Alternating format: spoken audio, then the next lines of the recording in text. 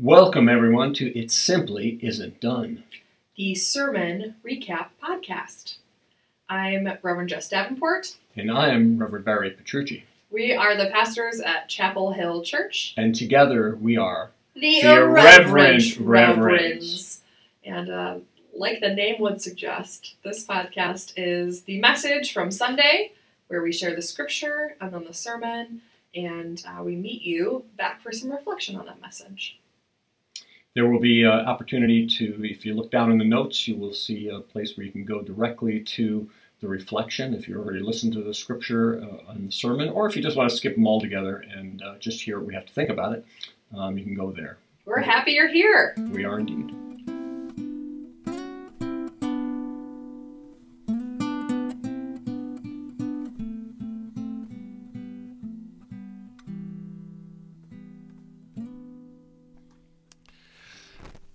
Welcome to this special edition of It Simply Isn't Done.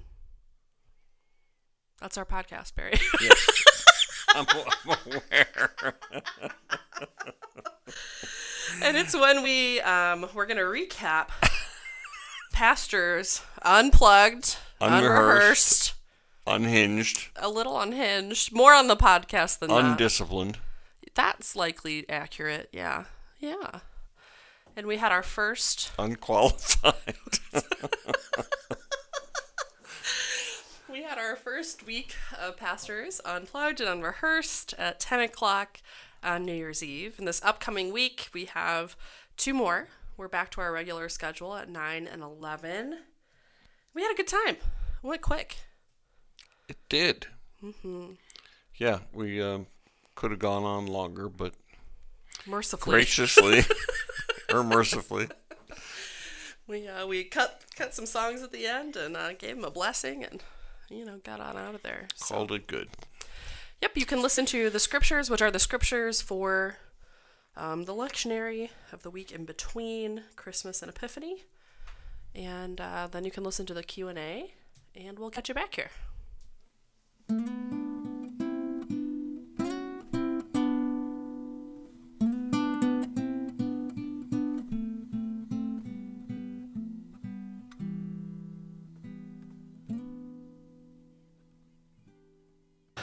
Our first scripture today comes from the book of Luke, chapter 2, verses 22 through 40. Hear now these words. When the time came for their purification according to the law of Moses, they brought him up to Jerusalem to present him to the Lord. As it is written in the law of the Lord, every firstborn male shall be designated as holy to the Lord. And they offered a sacrifice according to what is stated in the law of the Lord, a pair of turtle doves or 2 young pigeons. Now there was a man in Jerusalem whose name was Simeon. This man was righteous and devout, looking forward to the consolation of Israel, and the Holy Spirit rested on him. It had been revealed to him by the Holy Spirit that he would not see death before he had seen the Lord's Messiah. Guided by the Spirit, Simeon came into the temple.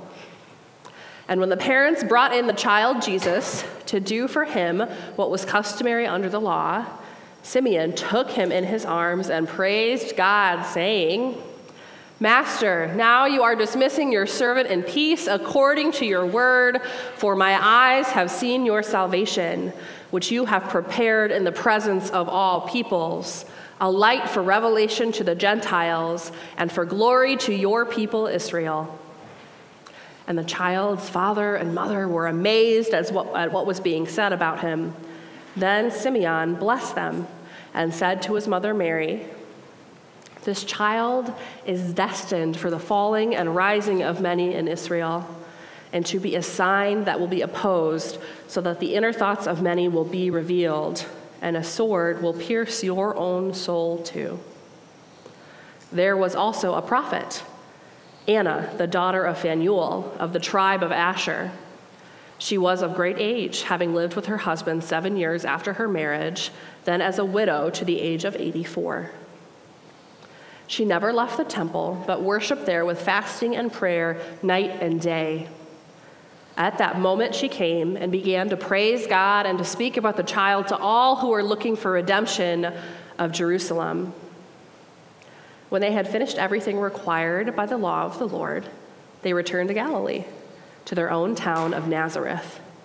The child grew and became strong, filled with wisdom, and the favor of God was upon him. And from Paul's letter to the Galatian church, chapter 4, verses 4 to 7. But when the fullness of time had come, God sent his Son, born of a woman born under the law, in order to redeem those who were under the law, so that we might receive adoption as children. And because you are children, God has sent the Spirit of his Son into our hearts, crying, Abba, Father. So you are no longer a slave, but a child. And if a child, then also an heir through God. This is the word of God that is still speaking. Thanks be to God. Amen. These are our podcasting chairs. Yeah, I often have to give it a try or two, so that's why I got in while you were reading. I forgot to bring your pole vault stick. I know. Sorry.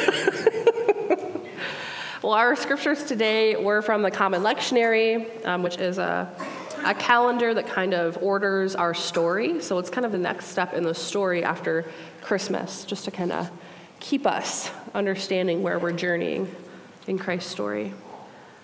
But now, questions. This will be very short if you have none, but we may start asking you some.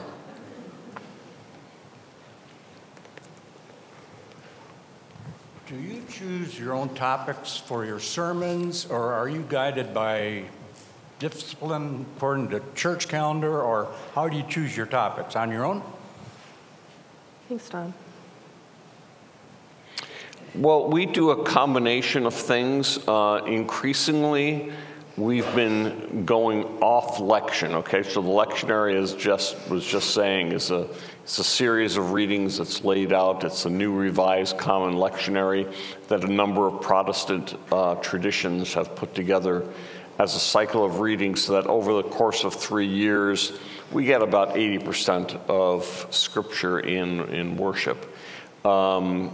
But we don't feel tied to that, and so if we want to do a series, we'll do a series. Sometimes we pick those and design those ourselves. Other times, there are some other kind of collectives or organizations that will kind of put some together. Some are like the United Methodist Discipleship Organization, or Marsha McPhee has Worship Design Studio, and she is another United Methodist who's kind of, she's a professor of worship.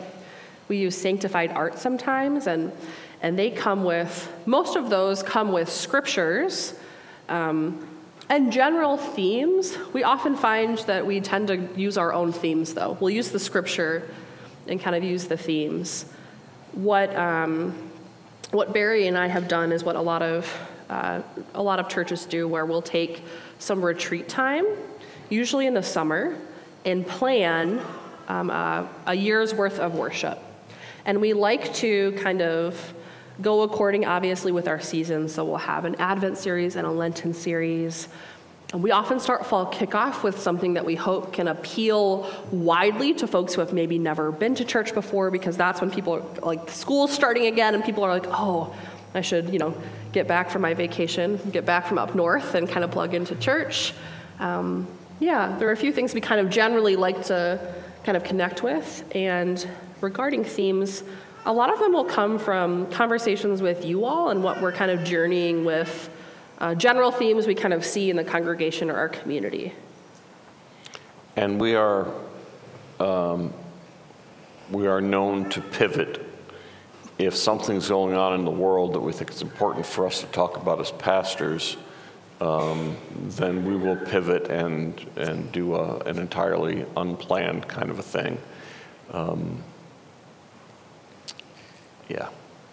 Yeah, and so we'll, in that retreat time, we'll pray, and we'll kind of look at, hey, what do you think the Spirit is kind of, calling us to talk about as a congregation, but we won't really distill it finely because it's, you can't really write a sermon a year in advance. So we want to make sure that it's contextual for the time. So we usually put a little more flesh on it a few weeks before. Good question. Thank you, Don.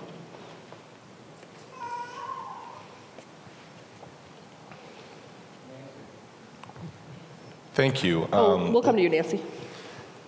Last night, Debbie and I watched the original Color Purple movie.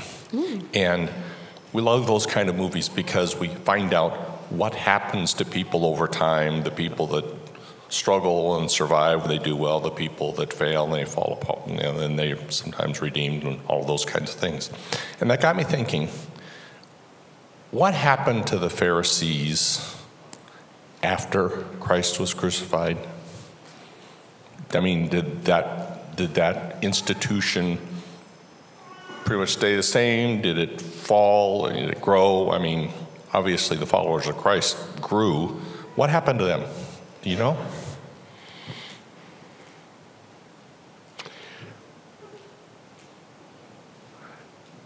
Do you want to take this? Yeah, you can go first, and then I have supplemental thoughts. Yeah, it's kind of a long. Yeah. So the background story, the question that Ken is asking is about. This is Ken Franklin, by the way. If you say your names, that'd be great. It doesn't hurt for us to know each other. If you don't want to say your name, that's fine. Ken, so at the time of Jesus, there were three dominant sects. That's a hard word for me to say. Sects within Judaism. So Pharisees, Sadducees, and then a desert sect called the Essenes. They were responsible for what we now know to be the Dead Sea Scrolls. They lived out in the desert, and their primary mission was to copy Scripture and the documents that put their own little community of Jews together and the rules they went by. So the Pharisees and the Essenes were groups that were both fully Semitic and Jewish communities. Divided, most well-known division is how they understood life after death. And both, to our knowledge, those two groups went on. The Essenes seem to have been one of the sacrifices of the Roman government, being very close to where they lived in proximity. But that's a great Bible study conversation we can have. Pharisees, you want to pick up from there? Yeah, well, I think to add to what you're saying, I don't know, the word denomination isn't exactly appropriate, but I think like the word sect, kind of like streams of understanding. Yeah. Kind of like with a lot of the ways we've organized religious authority, I understand it to be more of a slow fizzle. A slow fizzle in kind of the understanding where there was still rabbis who would take authority over interpreting Scripture, but less of an enforcement role than we would understand the Pharisees to really have. Right, so just over time, kind of how we see over the hundreds of years, the transition from plural gods into monotheism, and from Israelites into Jews, the continual progression of the faith, especially after consistently being in war and being in diaspora, changed and evolved, such that the understanding of who holds authority as the Pharisees kind of fell apart due to many of those conflicts. And it became groups of rabbis that would have and write for the Talmud and keep interpreting in that particular way. So the interpretation stream stayed. Some of the enforcement faded away and was dependent upon within communities, especially as synagogues grew and became more popular. So synagogues were around in Jesus' time, but there was still some internal turmoil and dispute about that because there were still folks who were like, well, what's up with the temple then? Why do we have the temple if we have these synagogues? Isn't God supposed to live in the temple? What's up with these houses of worship? So there is just an interesting evolution of Judaism at the same point that Jesus, was experiencing life here. I don't know if that's like, No. They didn't ask for 4 Somebody write that down. Somebody note it. The only other thing I would add is that there were also cultural dynamics going on at the same time. So while the divisions may have been very important to parents and grandparents, they became less important with each generation, and intermarriage happened, and the Jews started dividing into other parts of the world. There's not a direct connection, for instance, between Pharisees and Ashkenazis, but a lot of things are happening at the same time. So what used to be a pure sense of what was Pharisee and Sadducee sort of diluted over time as it became less and less important to the younger generations. Sounds familiar, right? Not really a question, but a comment. Thanking the musical leadership of the church. So I wanted to pass that along. And also, I guess in that regard, my question would be, could you speak to the use and background of music in Christianity? Wow. I didn't hear the question. A general thanks to our musical leadership. Yes. Yeah, thank you. You can just have a little wave. And then New Life has the week off. But yes, we'll make sure to pass that along.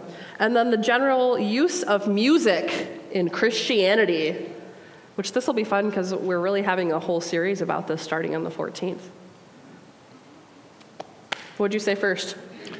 Well, I would say that music has been part of the worship heritage of the Jewish tradition and then the Christian tradition growing out of that. We have learned the faith, we have sung the faith in worship, and the musicians have led us in that. But in both the Jewish tradition and the Christian traditions, singing in worship has been vital to us. Wesley, if you ever check out the front pages of the hymnal, there's some wonderful instructions for singing that none of you have read apparently, because it talks about singing with gusto. No, I think it says sing lustily. If I'm not mistaken. You can check out a hymnal right now and call me out on that. Gustily and lustily. Something that I think is interesting is this church is not excluded, although it's not as much of a deal, but in other churches there's often a fight between services about whose music is more holy. And what I find fascinating about that is that, frankly, the guitar is a much more traditional instrument, or remnants of the guitar for singing psalms and all sorts of things. So when people say, I only like the traditional, it's like, okay, well, what are you talking about? Because you mean traditional from the last 300 years. You mean traditional with organs, which is obviously a much more intense instrument that you couldn't kind of lug along thousands of years ago. So it's an interesting thing that people often have a deep affinity for, and we try to make space for what all of that looks like, for having kind of what some folks would understand as traditional in our Anglo heritage, and the new or different expressions of music. And our hope is that we don't make them idols unto themselves, but we just find a place that resonates with us, right? We find what resonates, not to the exclusion of participating in other community, but in hopes that it helps bolster our own, spiritual life and our worship practice. That's my own soapbox there, Eric, sorry. Nancy. And then over to Pat. Well, this came just before the scripture that you read today. It's in Galatians. Am I too close? Too far? It might Close? be where you're standing. Yeah, it's where you're standing, but that's okay. We'll tough it out. Okay. What would happen if I sat down? Well, why don't you try it? How's that? That's wonderful. Kind of the same, but that's fine. Okay. This is from Galatians. I'm still having some trouble. Anyway. Can you hear me? No. I can hear you and I'll repeat it. How about that, Nancy? I'll try again. Okay. Okay, this is just before our scripture, and there's a place in the Bible. The reason I'm interested in this, I actually have it highlighted. This is my own Bible. And this is it. It is, there is neither Jew nor Greek, There is neither slave nor free. There is neither male nor female, for you are all one in Christ Jesus. And if you are Christ, then you are Abraham's offspring, heirs according to the promise. Now, my question is this one of the reasons or one of the things we can fall back on in the fact that we accept everyone at Chapel Hill? That's my one question. Then my second question is, how does that relate to what's happening in the world today? I know this is a lot to ask, but... Is there anything specific in the world today you want to lift up? Well, no, I mean, just in general, but the first thing is, we are very inclusive. We don't exclude anyone. And I'm just wondering if this Bible passage gives credence to that. So, I don't know. Take it from there. Sure. Yes. Yes, I think so. Yes. Yeah, I mean, it's a place where we are instructed that as much as we may think we're all that, we're not. Whoever we are, that we're part of a much larger community, and that it's our responsibility to be mindful that we are all ultimately one community.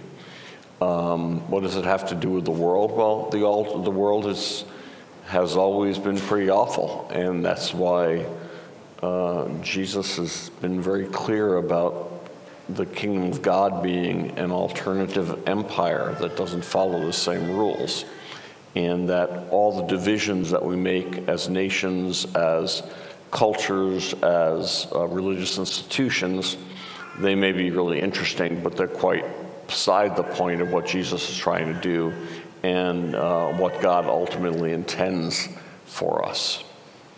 And I think, too, context is always important with Scripture, no matter what. So I think understanding the context is helpful. And Paul, writing to the people of Galatia, they were having a really big problem between folks who were Gentile and folks who were Jew. There was a lot of arguing whether adult men had to become circumcised, and they were like, no, thank you. Can I still be a Christian without that? And others were saying, no, you can't. You must follow the law. You must follow the law to a T. And so there was this kind of inner turmoil of, do you have to convert to Judaism in order to be Christian? Paul, who was Jewish, was trying to answer that because he was writing directly to these people. So we can apply that broadly today, but what Barry's lesson that he extrapolated from that is still true, because Paul was saying, hey, y'all, quit trying to make lines between yourselves and to divide each other further and to have gatekeeping and to prevent people from knowing God. What you're doing is ultimately preventing people from knowing God and us contributing in God's life together. So knock it off. These divisions, they're not as pertinent as you think they are.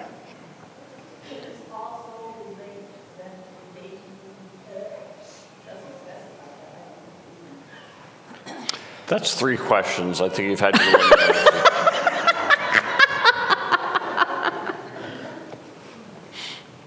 Yes, Nancy. Over the past, year or so, I've been curious about communion liturgy. And I noticed that it has changed for us. Most of it's shorter than it used to be, or there have been some things have been omitted. And I'm just curious as to how you made that decision, or why the change. Yeah, we'll actually have that coming up on Epiphany. What we end up doing is either writing or sourcing communion liturgy that connects thematically with what we're doing. Sometimes we like to keep kind of the traditional United Methodist communion liturgy and to kind of keep it exactly as it is, and we find that as a comfort to folks.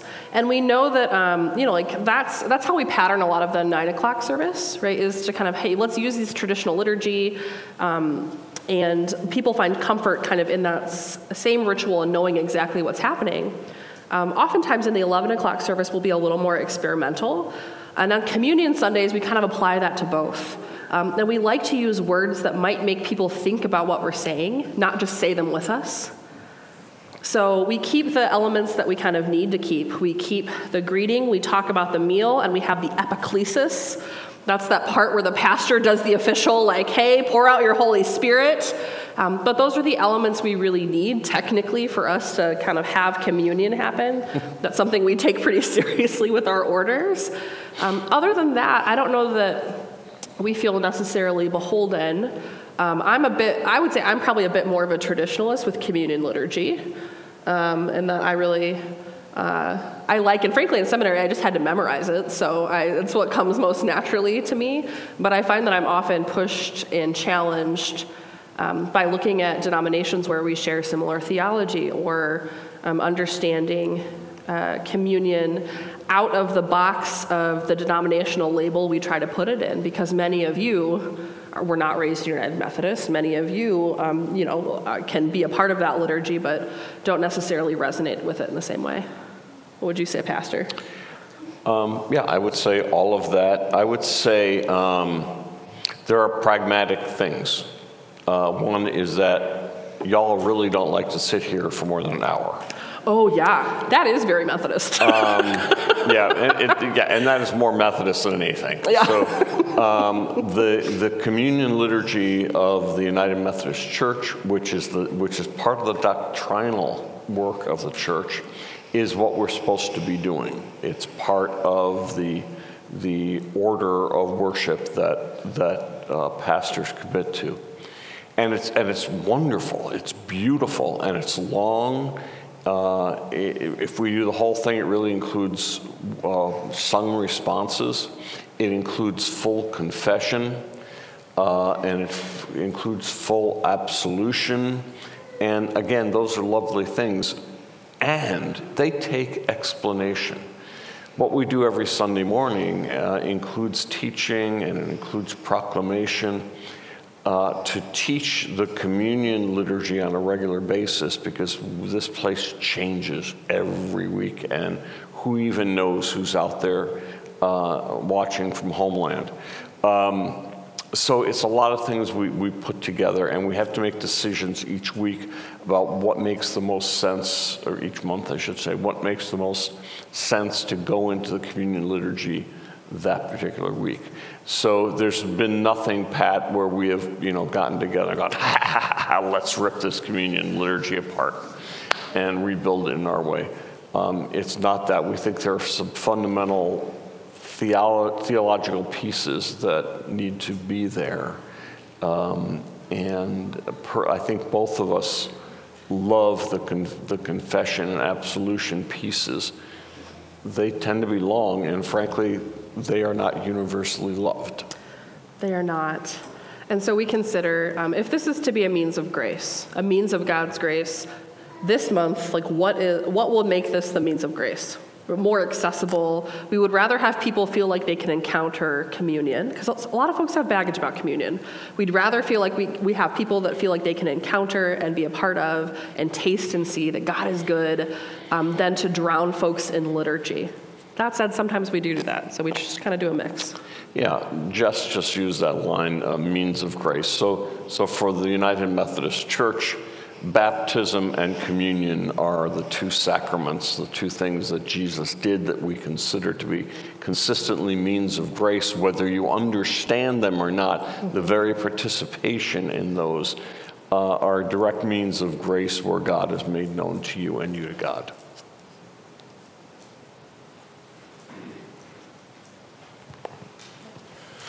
Hey, Barry, it's Joe. Hey, Joe. Nice to see you. Hi, Joe. Hi, Jess. It's Joe. Hey, Barry, over the years, you've given hundreds of sermons. And before you leave, are we going to have like a Best of Barry series? Oh, that would be great. Yes. That would be great. Who would not love that? There are some VHS tapes in the office from the 90s. I'd be happy to lend them to you, Joe. We could bring back Barry with a mullet. So that does beg a question, because people ask that every now and again. No, I'm not planning on the Best of Barry, just so you know. But we've certainly evolved together, right? my preaching is different than it was when I came 23 years ago. And folks that are new or have managed to ignore this, I will be leaving Chapel Hill, and I think June 9th is my last Sunday here. And so there's been lots of introspection about what that's been. And every place a pastor goes is growing ground, and this has been growing ground for me in preaching, and I trust it has been and will be for Jess as well, which is why you giving feedback on worship and messages is really important. Yeah, and I anticipate this is kind of venturing a little bit into next week's territory, but appointment season starts in earnest tomorrow. Apparently, probably the second. But as soon as we have a little more information about where Barry might be going and who might be coming, we're going to have a series of kind of events where we can do some processing of what this transition looks like, part of our strategic planning, which will start soon. We'll go into that too. So we'll have some time to do some processing. We're not just going to let him, fade away. Go into that. We're going to celebrate you like face on a cake. Mm-hmm.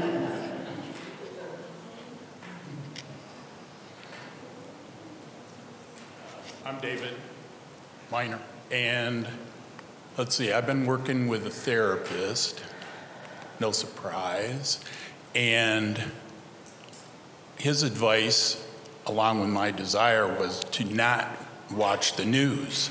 Mm-hmm. And what we talked about is, back in the day, we only heard about what was going on locally, really.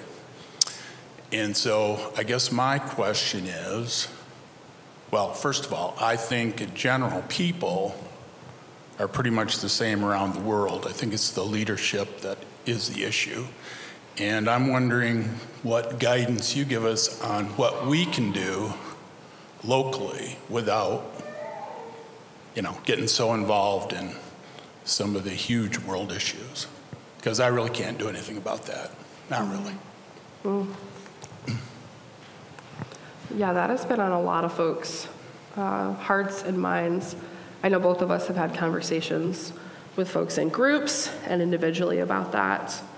And there's this interesting struggle where we are a society that really values staying informed, and we're also living in a time where truth is hard to discern, particularly via media, so that becomes complicated. And I can't recall where I heard this phrase, but it has really resonated with me, that I don't want to be a consumer of war. I don't want to be a consumer of trauma. I want to be aware of what's happening, but not to the level where I feel like it's consumption, because that doesn't feel healthy for me. And I, like you said, I can't make a huge contribution. I will say one of my responses to that is, I can handle listening to NPR's Up First for 15 minutes every morning. Like, I can do that. But beyond that, I'm not sure with, what I'm seeing, if it's accurate or not, or what's going on. So plugging in here and building community here and relationship here has been personally immensely helpful for me, and I think that's one of the functions of church. So I think some of it is plugging into the things we already do. Helping folks get housing. There is no reason there should be folks that are unhoused chronically in our community. We have the resources, we don't have the education or the will. And that's something we can work on. We can work on education and will.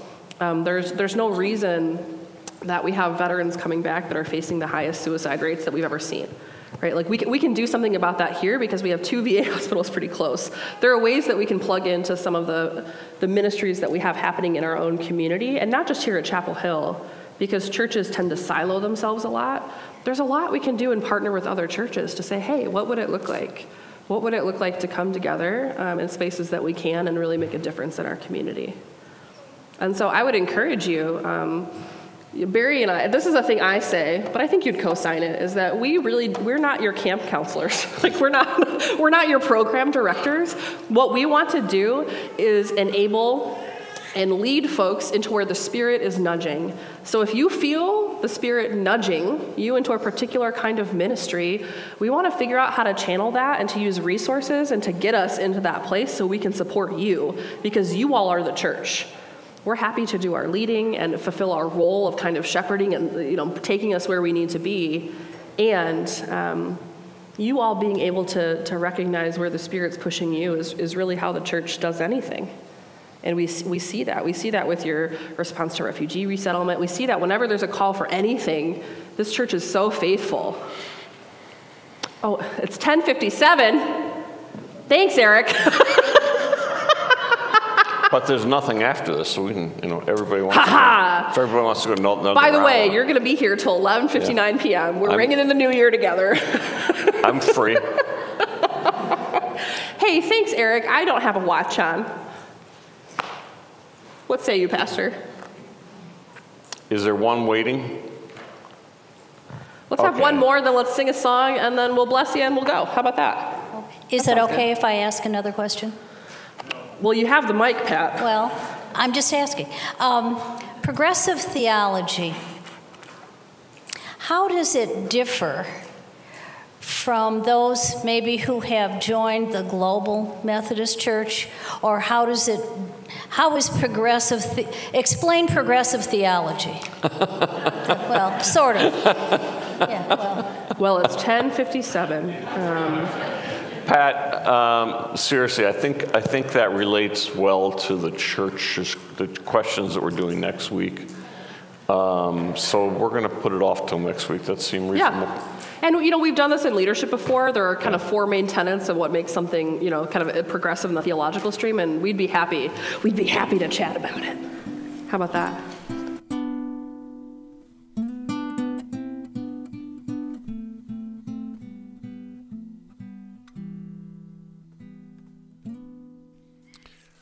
Welcome back. Welcome back. Here we are. So we had, I I guess we had 4 or 5 people ask questions. Mm-hmm. And I think we had a couple of questions that came in from at home. I'm not certain of that, but I think so. Yeah, I think so too. What'd you think of them? Yeah, so we were trying to focus on questions of theology, belief, faith, hope, love, all that good stuff. All that good stuff. Because we're holding the questions about this church, about the United Methodist Church, about the Church Universal with a capital C. We're holding those for this coming week. So, yeah, were there any questions that surprised you? I think Ken's Pharisee-Sadducee question surprised me. We're getting into the nitty-gritty, and I love it. Yeah. Yeah. It tested my memory. Yeah, I know. That's always fun. And it's interesting because it also made me think about how when we consider history, particularly, history of the ancient Near East for Christians, history of the Bible, we tend to think that people were monolithic. And we forget they're just like people today, and there are all these different streams and expressions, of faith and how we live, and ethnic identity. So that just made me consider how often we like to simplify it to learn about it, but then we don't often add back in the complexity. Yeah, and particularly so much of our gospel tradition is centered on Pharisees being grouped in ways that are not helpful. Yeah, so our gospel tradition tends to group the Pharisees in with other characters that we don't necessarily honor. And so we get this sense within our own tradition that the Pharisaic movement was not a good movement, or that Jesus was against the Pharisees. We hear something less about the Sadducees. So it was a fascinating conversation, and I hope we find a way to loop back in a class to talk about that. Yeah, that'd be fun. That tradition. Yeah. Were there any questions that surprised you? Well, I was surprised by the question that was directed directly to me. I know.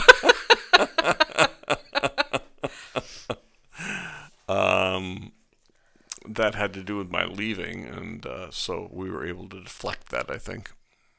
Yeah, we'll talk a little bit more about that next week. And I feel like a jerk for being like, Joe, what about me? But it was really a question for you. Such is life. And maybe we will do a Barry's Greatest Hits. Who knows? Who knows if it'll be your sermons, if it'll be your haircuts, your stoles, your funny pictures. My dad jokes. Your dad jokes. My song bits and pieces, my film references. Yeah, there's a lot we could do there. There's a lot to pick on. Yeah. Well, we also had two folks write questions on their Connect card and turn them in. And they're really related to the topic of last week. So I thought we could maybe kind of tackle them here, acknowledging that Deacon Pat asked a question about progressive theology that we are going to wait for next week because it does kind of relate to us as a congregation and the United Methodist Church as a whole.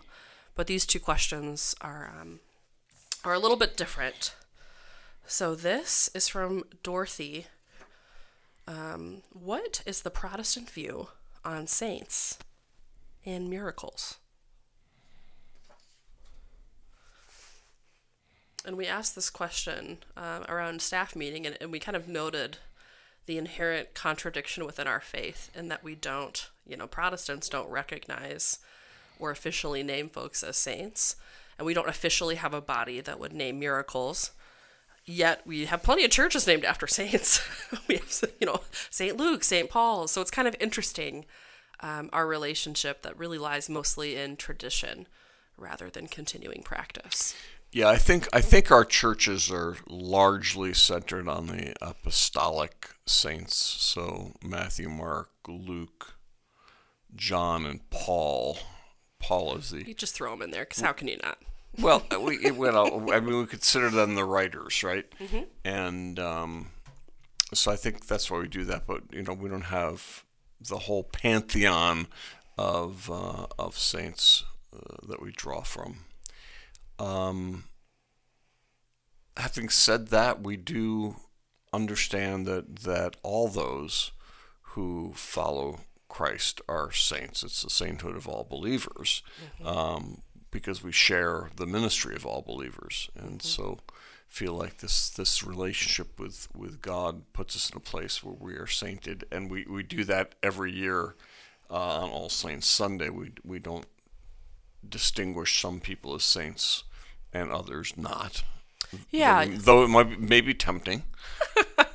Yeah, you might come from a tradition like the Roman Catholics where they have All Saints Day and then they have All Souls Day. And on All Souls Day, that's the time that you remember your loved ones that have been lost within the year or generally who were part of the church. Whereas in many Protestant traditions, including ours, the Methodist Church, we just have All Saints Day. That's when we kind of take time to do that. And then Halloween, which is really more popular. Yes, love a good Halloween Actually, celebration. Halloween first, All Hallows Eve. All Hallows Eve. Yeah, I saw a lot more people talking about how Halloween is a Christian holiday this year. Yeah. Because we tend to forget that, and then there are a bunch of Protestant denominations that are like, let's have a harvest festival instead, which is kind of funny because that's what the pagans did initially. Sure. Any rate, sure. What about miracles, Bear? Well, that's a question that I would have begged a question in response and asked the asker what they mean by a miracle. Mm-hmm. So, if by miracle what we mean are there things that we believe happen at the hand of God that is outside of the natural order. That is supernatural and done directly at the will of God for this particular moment, for this particular occasion.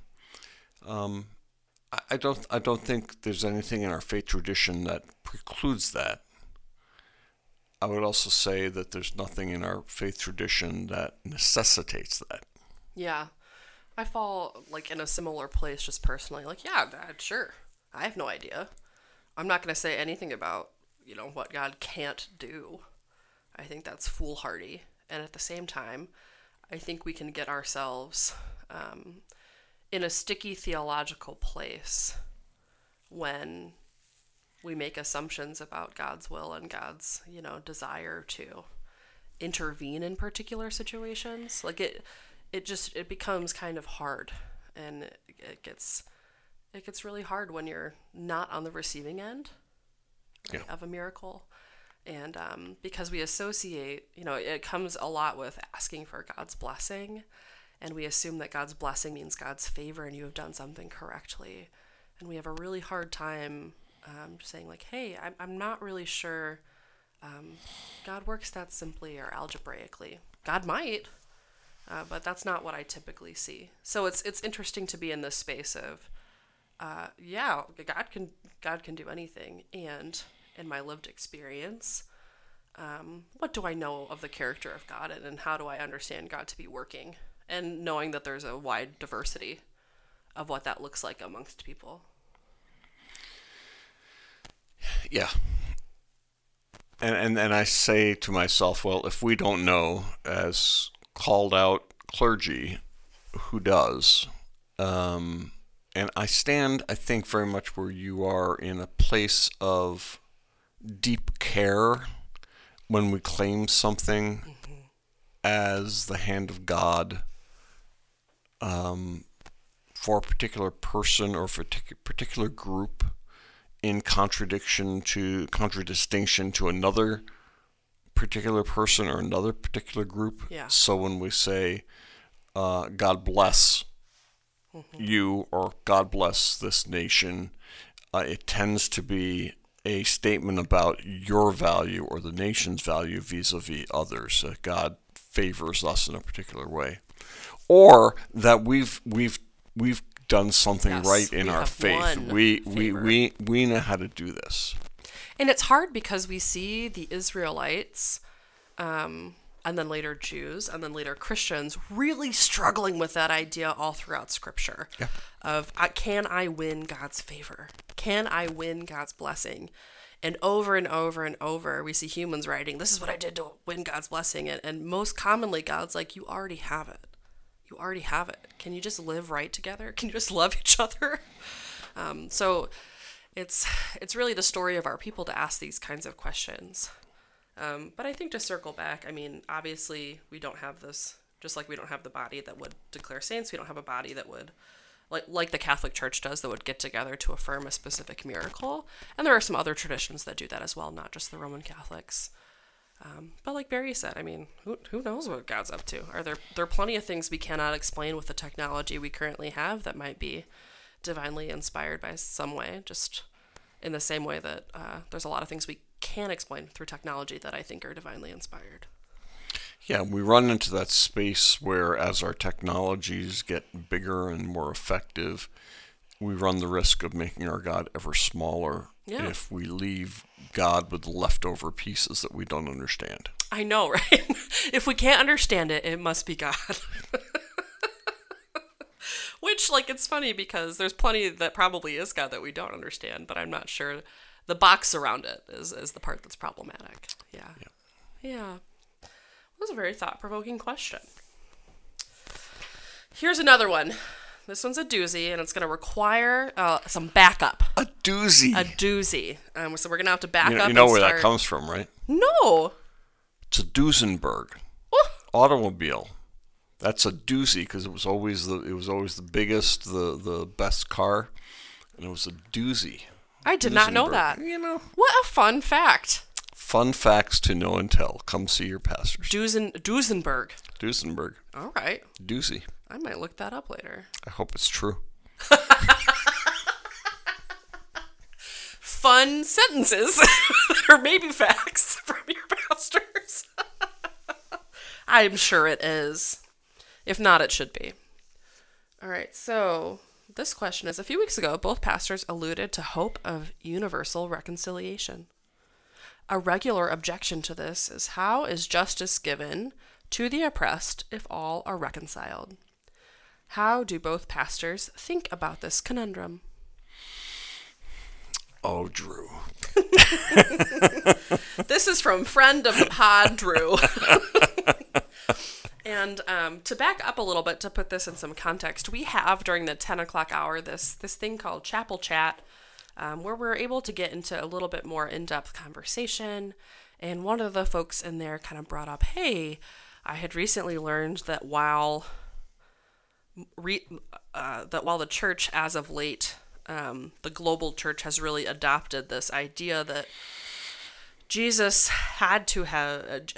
whole point was to die for our sins as a sacrifice and to take them away, which is kind of understood in a larger phrase as substitutionary atonement. This person was like, I've learned there's another way that has been the way that the church has understood it much longer, which is Christus Victor, meaning that Jesus came to be victorious over evil, and there's a little bit of a distinction. And then we were like, buckle up. Because there's a lot of theories of atonement. Yes, there are many, and there are probably 7 or 8 that are scholarly enough with enough work around them that we can talk about them and kind of offer them. But there are quite a few, and we both kind of shared, we're not really sure we buy into either of those listed necessarily.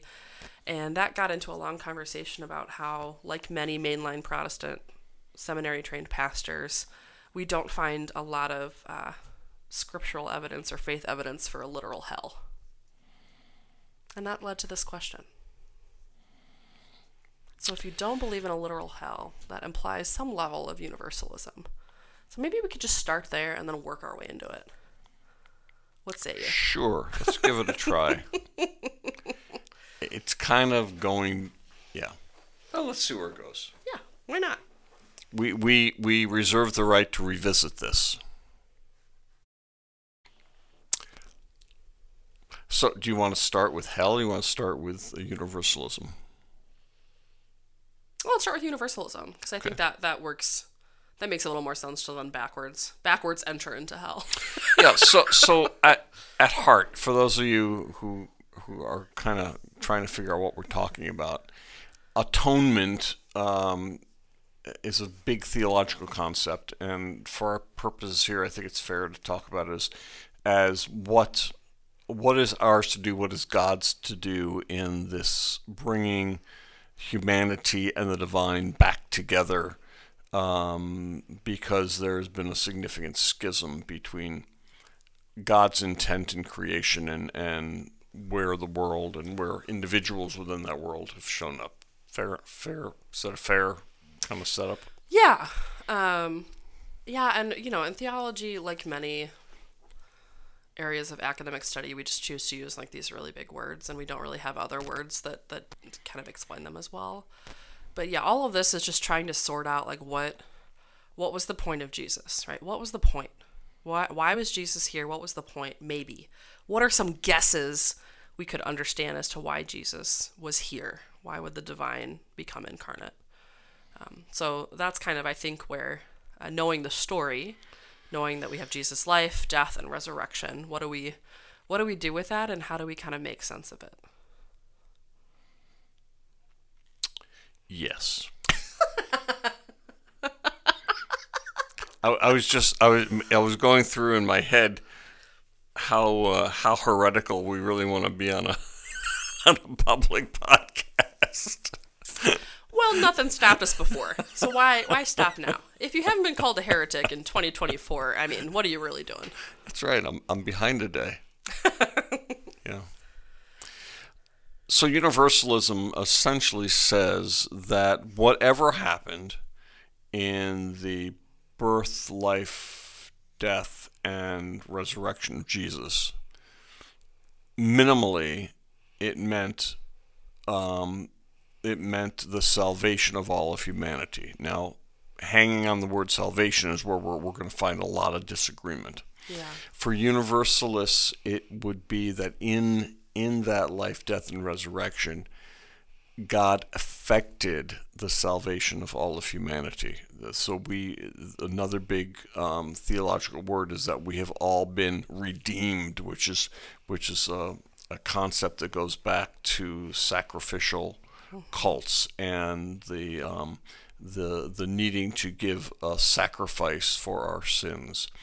And universalism would say that in that story of Jesus and resurrection,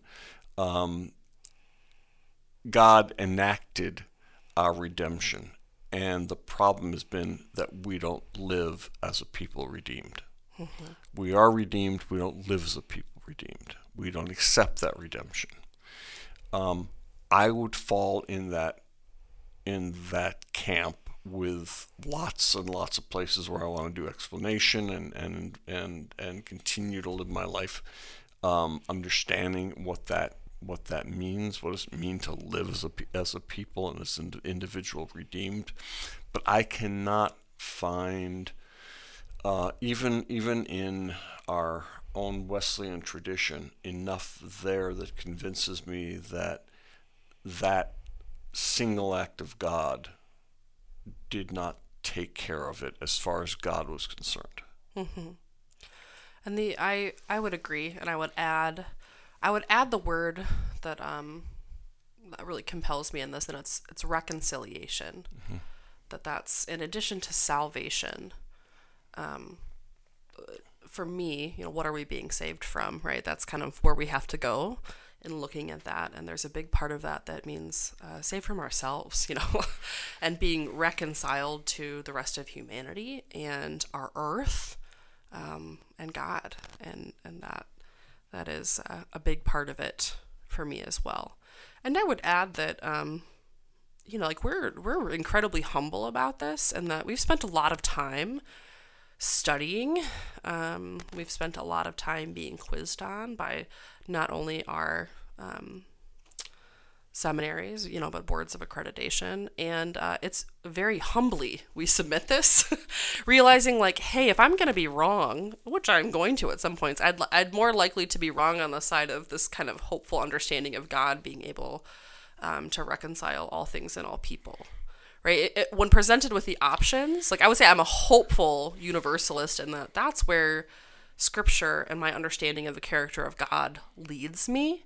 I'm not 100% certain about anything, but that's where I really feel drawn and compelled, because I have serious questions about what does it mean about God in some of the other models. Yeah. Yeah.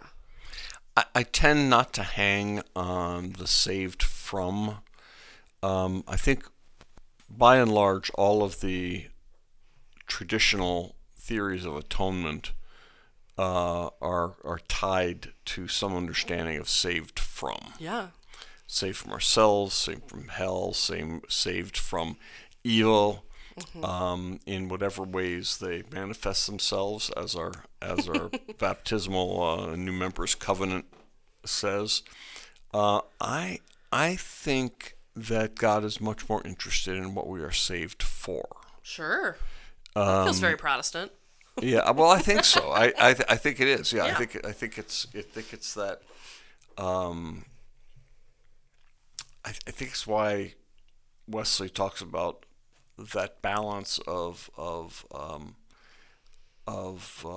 personal piety and social holiness. Those are both ways in which we live out our saved for. We're saved for our own relationship with God, which is a creative relationship where we embrace the spark of the divine, but also we're saved for and as a gift to the world in social holiness.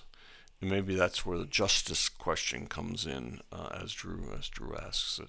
Yeah. Well, and that makes me think, okay, because that's what that question is pointing to, is if you don't believe in a version of hell, then what does accountability look like? So I'd love to go back into kind of the why two pastors are gathering on a podcast saying they don't believe in hell.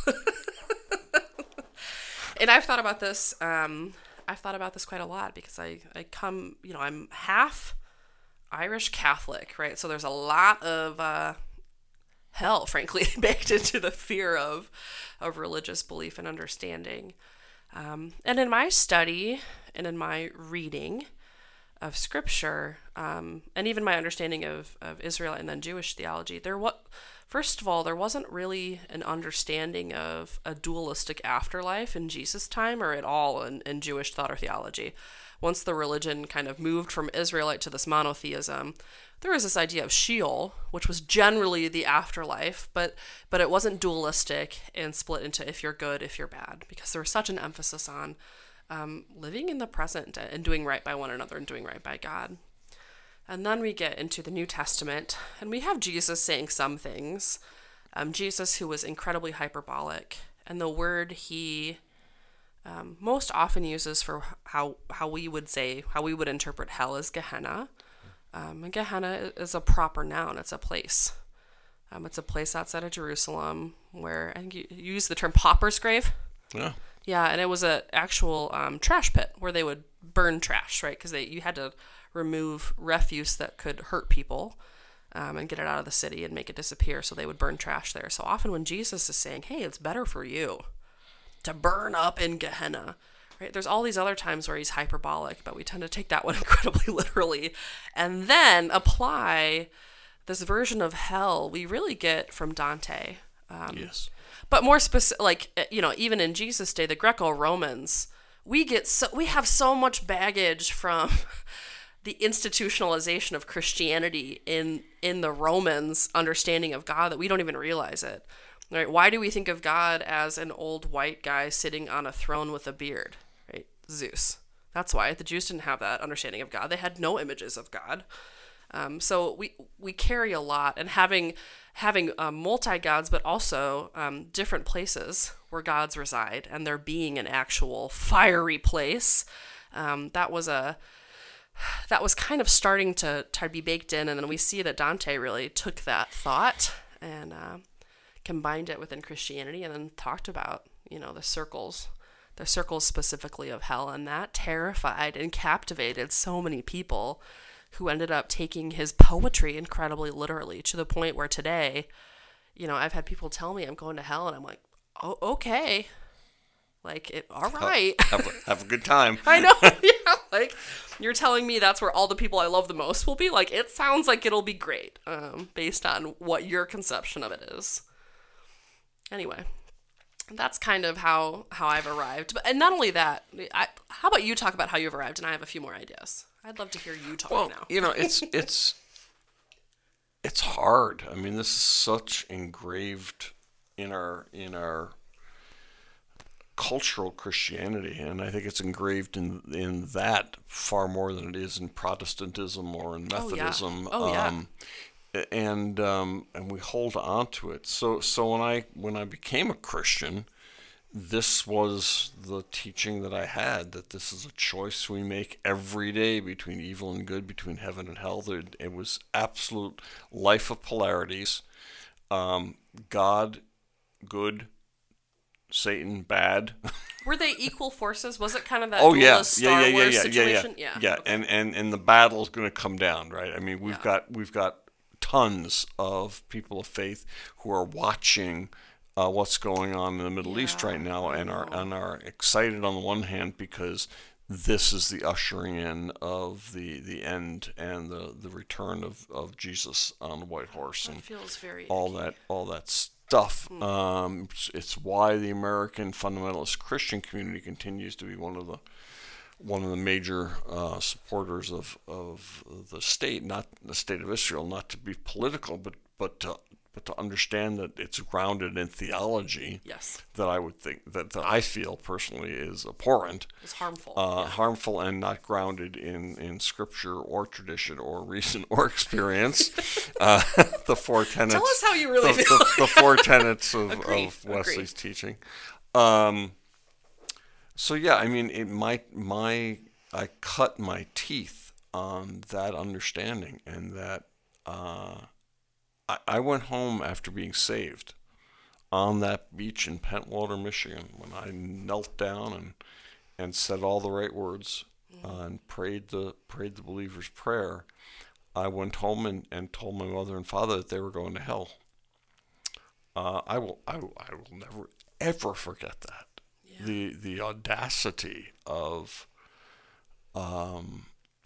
I almost said a bad word, the audacity of my telling anyone where I thought they would be and what God intended how God intended to be in relationship with them in this life or in the afterlife. So that's where I started all this, but I also was not at all comfortable with it, and to the degree that I needed to go to increasingly open academic environments where I could explore this with other people of Christian faith, but also people of other faiths. Yeah. And to see how much of this is cultural and not really of our faith tradition at all. Yeah. And, part of it too is, reserving the right to in a year be like, hey, we recorded this podcast, and I don't know, and realizing that we both have been in different spaces with how we understand how this works just at this point and really in most of my adult life. I have serious questions about the narrative of a God who is supposed to be all-loving, who sends God's only son to earth for the purpose of being tortured and killed as a sacrifice for our sins. Like that, there's just something about that that's like, why? What? That doesn't really make sense to me, and it really negates any of Jesus' teaching, any of his life, and the resurrection, which to me, like, that's the big deal. So when people are hyper focused on Jesus' death, I'm always like, I'm not sure I'm always there. And I can understand folks that have been in places of immense suffering and really find there to be a place of resonance with that. And I love that we enter that on our once a year in our Holy Week story, where we enter it deeply, and that's kind of our sole focus. But when that's the entirety of someone's theology, when that's what there is, like, you must accept Jesus because he died for you. I'm like, I don't think God does that kind of quid pro quo. I'm not really sure. And I have, like I said, because there's a lot that goes along with that. And I find there to be a lot of tools of control, behavior control. When someone hangs hell over your head, you must act this particular way or else you will go to hell. I'm like, that's horrifying.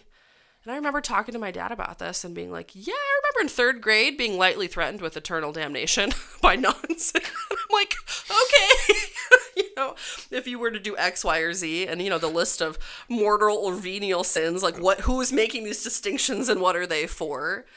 So when humans really, I think, try too hard to hold on to it and to understand it and to grapple with it, we do our human thing and we make it an idol in and of itself. Agreed.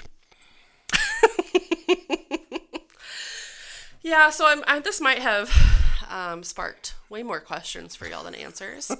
It likely did for us. We haven't talked at all about the justice for the oppressed part. I am in favor of it.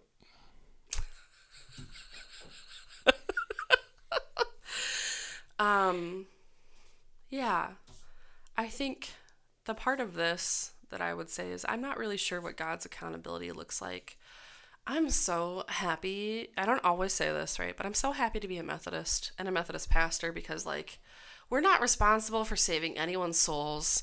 That's not our job. We understand very clearly that's not our job. We understand that to be between God and other people with whatever that might look like. That's not even language we use. That said, trusting that there's some sort of accountability that's not punitive, because I'm not sure that justice is ever really punitive. When I think about what justice might look like in my own life and how we see it reflected within our own justice system, it seems as if the human desire for vengeance takes place over what actual justice might be, what it might be to make amends or to make someone whole, because there are just some things you cannot make someone whole from.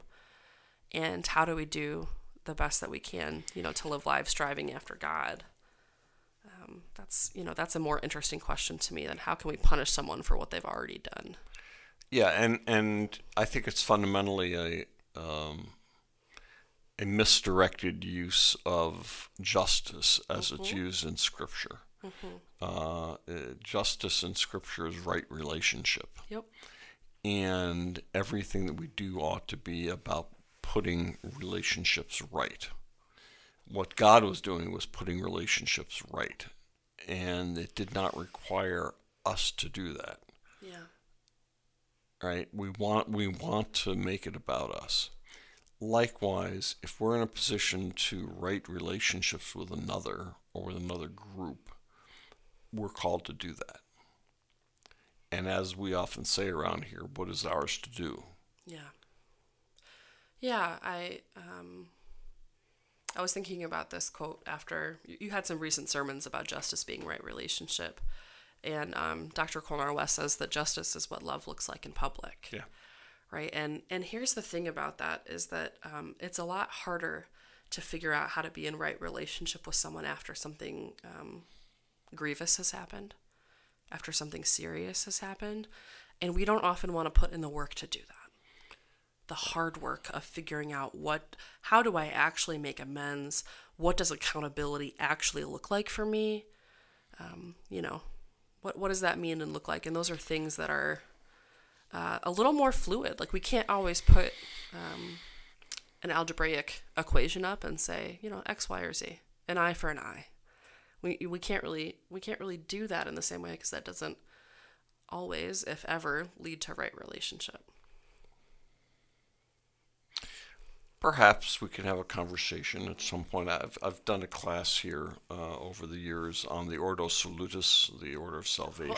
Oh. And one of the things that's important to us is we tend to, as Protestants, skip pieces of that order. And we think that right relationship means restoration. And it may not. It may not. I may forgive you. I may restore you to a place where I want you connected to my life. It may not include my restoring you to a place where I want you connected to my child, or my community, or there are things that are not appropriate for you to do any longer because of your past history of bad behavior. Yeah. So as we often say, everyone is welcome at Chapel Hill. Not every behavior is welcome at Chapel Hill. Yeah, and if there are some instances where folks have exhibited behaviors that have said, this is not a good place for you to be at this time, or moving forward. And I think too about your point is that we often think right relationship is individual. It is not.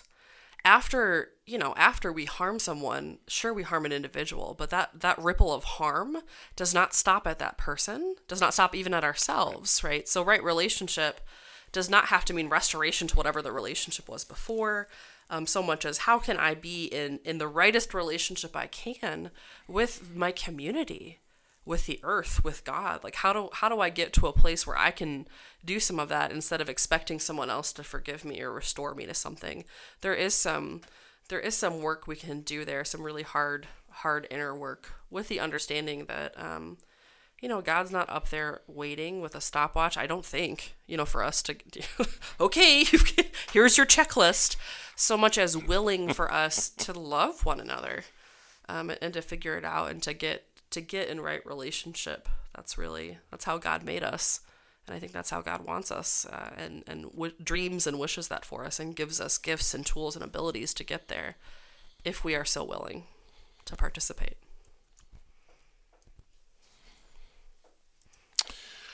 Well, all right. It's a honker. That was a lot. Yeah, that was a lot. Yep. Well, feel free to write cards and letters to us or to Bishop David A. Bard. Yep. The heretics at Chapel Hill.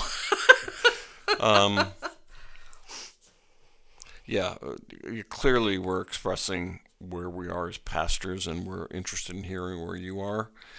These are often not things that people have thought about a lot on their own, because a lot of this is deeply ingrained in our cultural understandings. Yeah. And I would also say, sometimes folks will say, well, Chapel Hill isn't super diverse. And in some markers, that might be accurate. One way that we are really diverse is we do have a lot of theological diversity. We do. So we're trained in a particular way that has particular outcomes, and some of which we've arrived at and of our own conclusions and lived experience pastoring, with the full acknowledgement that you don't have to be in the same place that we are. You don't have to theologically, that does not affect our ability to pastor you. And in fact, it makes for some excellent conversation, and we get to learn so much. So we really welcome that theological diversity. Yeah, we can both absolutely love you and the entirety of the congregation and community, even if we don't think you're going to hell. Well, and as we'll talk about on Sunday, and as we talked about before, we're not a congregation that focuses on right belief. You don't have to say particular things or believe one specific thing in order to be a full member of the community, which is something I really love about our tradition. So I hope you'll join us on Sunday to explore a little bit more, and we'll see what questions we get asked and where we go. Yeah, we're going to be asked about the church, right? The church, yeah, the church universal, the church, the Methodist church, and then here at Chapel Hill. So we welcome your questions.